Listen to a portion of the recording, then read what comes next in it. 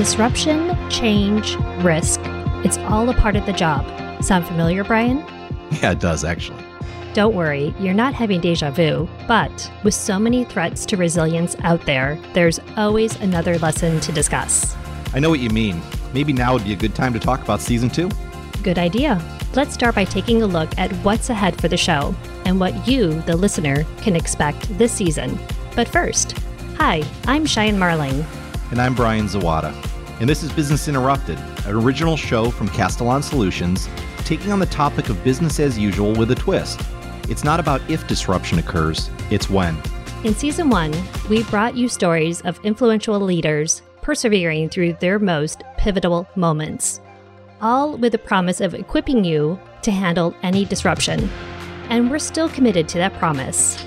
This season, we're raising the bar to bring you even more insights from the world's best leaders at the most influential brands. As the season unfolds, you'll hear from resilience and continuity experts at Netflix, Mayo Clinic, and Zoom, just to name a few. So Cheyenne, what are you looking forward to in Season 2 of Business Interrupted? One story that really rings out to me was from Shane Matthew, and he was really speaking to things to avoid, things to make your program successful, specifically getting on base. Get to work, make your plans actionable, and make them sticky so they last. You should be identifying some quick wins that you can take.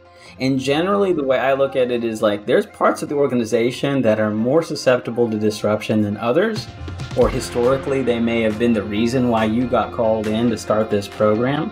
So go there. Don't just do a blanket BIA. Start there and get that done. Get a plan done. Get an exercise done. And if you can do that in the first 6 weeks to first month or two, man, that's an amazing victory that you got on base, and now you have a case example of an accomplishment. And that to me is far more important than trying to set up the perfect program. So tell me, Brian, what are you looking forward to this season?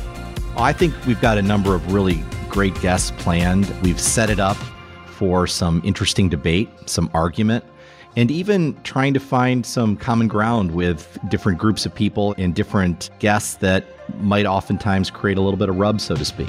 So any favorite moments you can't wait for the listeners to hear?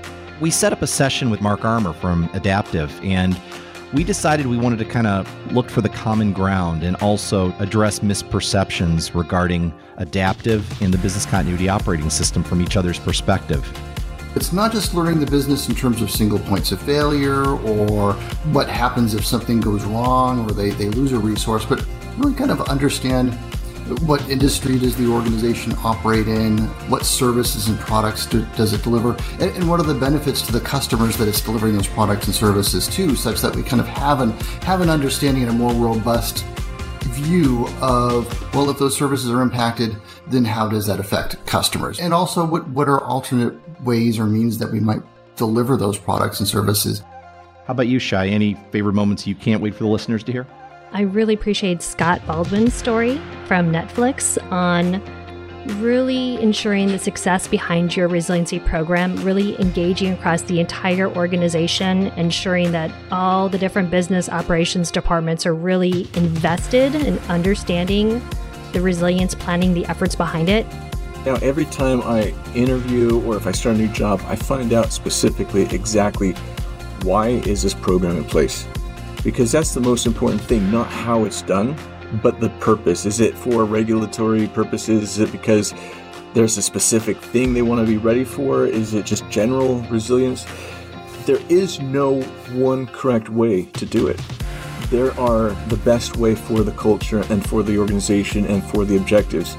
And if I had known that earlier in my career, I think I could have been more effective earlier in identifying maybe a better way of making the organization prepared. So join us for Season 2 of Business Interrupted, an original show from Castellan Solutions. Officially launching March 2022. Follow along to never miss an episode.